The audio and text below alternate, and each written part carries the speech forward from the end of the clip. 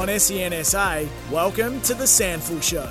Fierce rivalries. Nothing beats the Host Plus SANFL League. Welcome back to the SANFL Show. Sam Fantasia joining you. Joining me is Dan Menzel. Man, something I've been looking forward to all show. We teased it at the start of the program. Then we had a couple of great chats with Tyson Goldsack and James Battersby from Port Magpies and Sturt, respectively. If you missed those chats, you can catch them on the podcast on the SEN app. But, Menz, it's time now for your Team of the Year. Yes, my SANFL Team of the Year will be announced officially in the coming weeks. But I've gone through my Team of the Year and done a little bit of research here. And so let's start with the forward line, Just Sammy. quickly, sorry, you haven't messed around. You haven't done a squad of 44 or anything like that. You've just done a best 22. I've done a best 22. I've got some guys that potentially are stiff to miss, but I've gone straight up with the best 22. And so we'll start with the forward line. In the forward pocket, I have Josh Hone from the Sturt Football Club. He's kicked 41 goals this year. It's an absolute no-brainer. As Battersby mentioned, he's probably been the best small forward this season. At full forward, it's a Ken Farmer medalist in Lockie Hosey. 52 majors this season. It's been a great year. And in the forward pocket, I have Lockie Gallant from the Adelaide Footy Club. He has kicked the 37 goals. It was only in 14 games. Yeah. So potentially some might say selection criteria, but he's kicked 37 in 14. That's pretty impressive. We go to the half-forward flank. I've got Luke Reynolds there at half-forward from the Glenelg Footy Club with 37 goals. Liam McBean is the centre-half-forward in the Team of the Year. He's kicked 43 goals this season. A great year for Liam. And James Rowe comes in on the other half-forward flank. He kicked 17 goals from the 18 games, but he averaged 24 touches a game. He will be pushing up the there ground in the McGarry medal count because he has played a fair role in the midfield as well. Absolutely. It's just looking at your Team of the Year, you've got it nice and colour-coded, and I can see a lot of yellow. So let's maybe move on to the wing position in your Team of the Year. So the wing, we've got Matt Allen. He has had a sensational year. He's played a fair bit inside as well, but he has kicked 22 goals this season from the midfield. He's averaged 20 touches a game. He's had a super season, as has his teammate who I've got in the centre position, which is Corey Lyons, averaging 24 touches a game. He has been super for them inside this year at Glenelg. And on the other wing, North Adelaide gets a representation here with Frank Ezekili. He's had a super year. He's averaged 22 touches. He got rewarded with state footy. So I have Allen, Lyons and Zekili across the midfield line there. As we move to half-back, it's Casey Voss from Sturt. Another really good year. He just keeps putting them together. I have Voss there averaging 22 touches a game. I've got Max Proud at centre-half-back from Glenelg. Again, just goes about his business there. He's averaging 8 marks a game and 19 touches, which is pretty good for a key defender. And on the halfback flank, I have Joey Sinor from the Woodville West Torrens Footy Club. Again, he's had a really good 3 or 4 seasons now. He's averaged 23 touches a game, Joey. So he gets the halfback nod there. Just circling back to the midfield, Frank Zekili was in some potential draft discussions last year, but obviously missed out back at North Adelaide this year.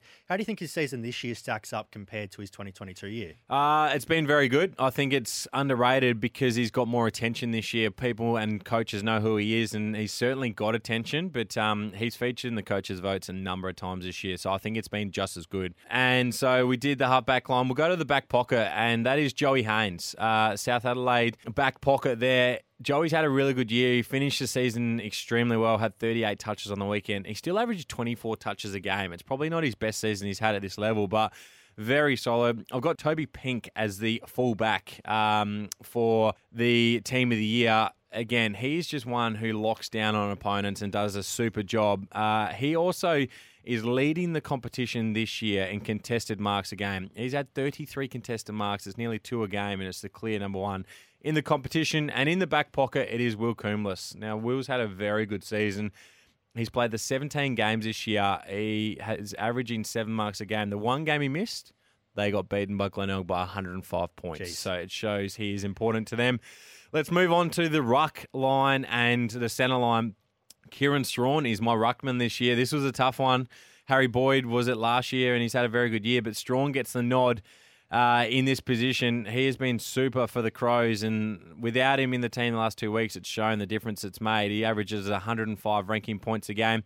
Harry Grant is my ruck rover. He has been super and sensational for the Dogs. 26 touches a game. He'll feature heavily in the McGarry medal, as will James Battersby, who gets the rover position. We spoke with him just before.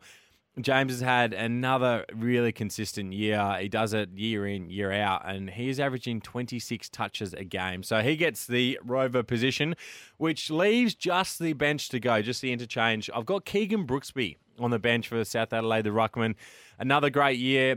He is averaging 103 ranking points a game. It was close between Strawn, Brooksby and Harry Boyd, but Strawn and Brooksby get the nod. Kobe Ryan for West Adelaide is in the team of the year. It's well done to Kobe. He's only 19 years of age. He averages 23 touches a game. His last month of footy has been sensational. Nick Rokar as well has finished the season really well. He gets the other bench position. With 27 touches a game, he's put together another great season, as has Tom Lewis, who gets the last spot on the ground. Tom Lewis this year averages, how's this for tackle numbers, 12 tackles a game and 24 disposals a game. He has been very good for the Double Blue. So that there is my team of the year. We'll go through really quickly. Forward line, Josh Hone, Hosey and Gallant. Half forward, Reynolds, McBean and Rowe. The centre line, Allen, Lyons and Zeckerley. The half back line is Casey Voss, Proud and Sinor.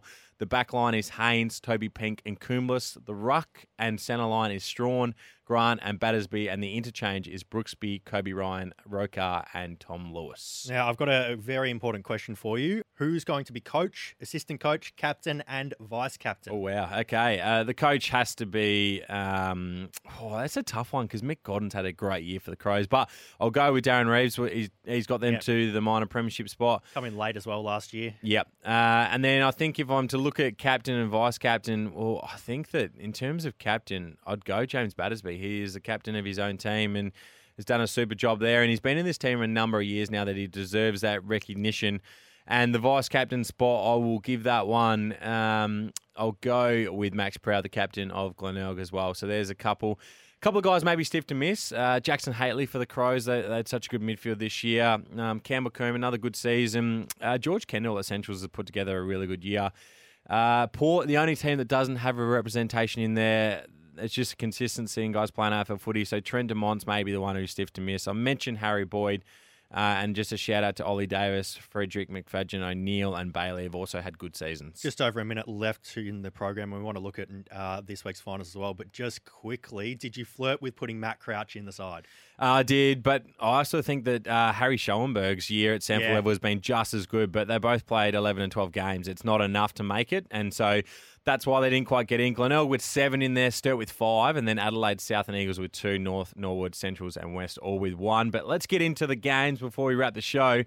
Elimination final this Sunday, Centrals taking on Port Adelaide. We know that the Dogs finished strongly last week. Do you think the Dogs or the Port Adelaide team will be too good? Well, chatting to Tyson Goldsack earlier in the show, I think I'm going to have to go with the Dogs just on the fact that Port Adelaide might be forced into resting some players in the vital last quarter. Yeah, we don't know who's going to play for Port, and you mentioned it could be Lycett McKenzie, could be resting in the last quarter with only 1 or 2 on the bench. So I'll go the Dogs as well. And then Sturt take on Adelaide in the qualifying final at 3:15. Again, a very interesting matchup here. Which way are you going to go? Jeez, it's really tough, isn't it? Oh, it is.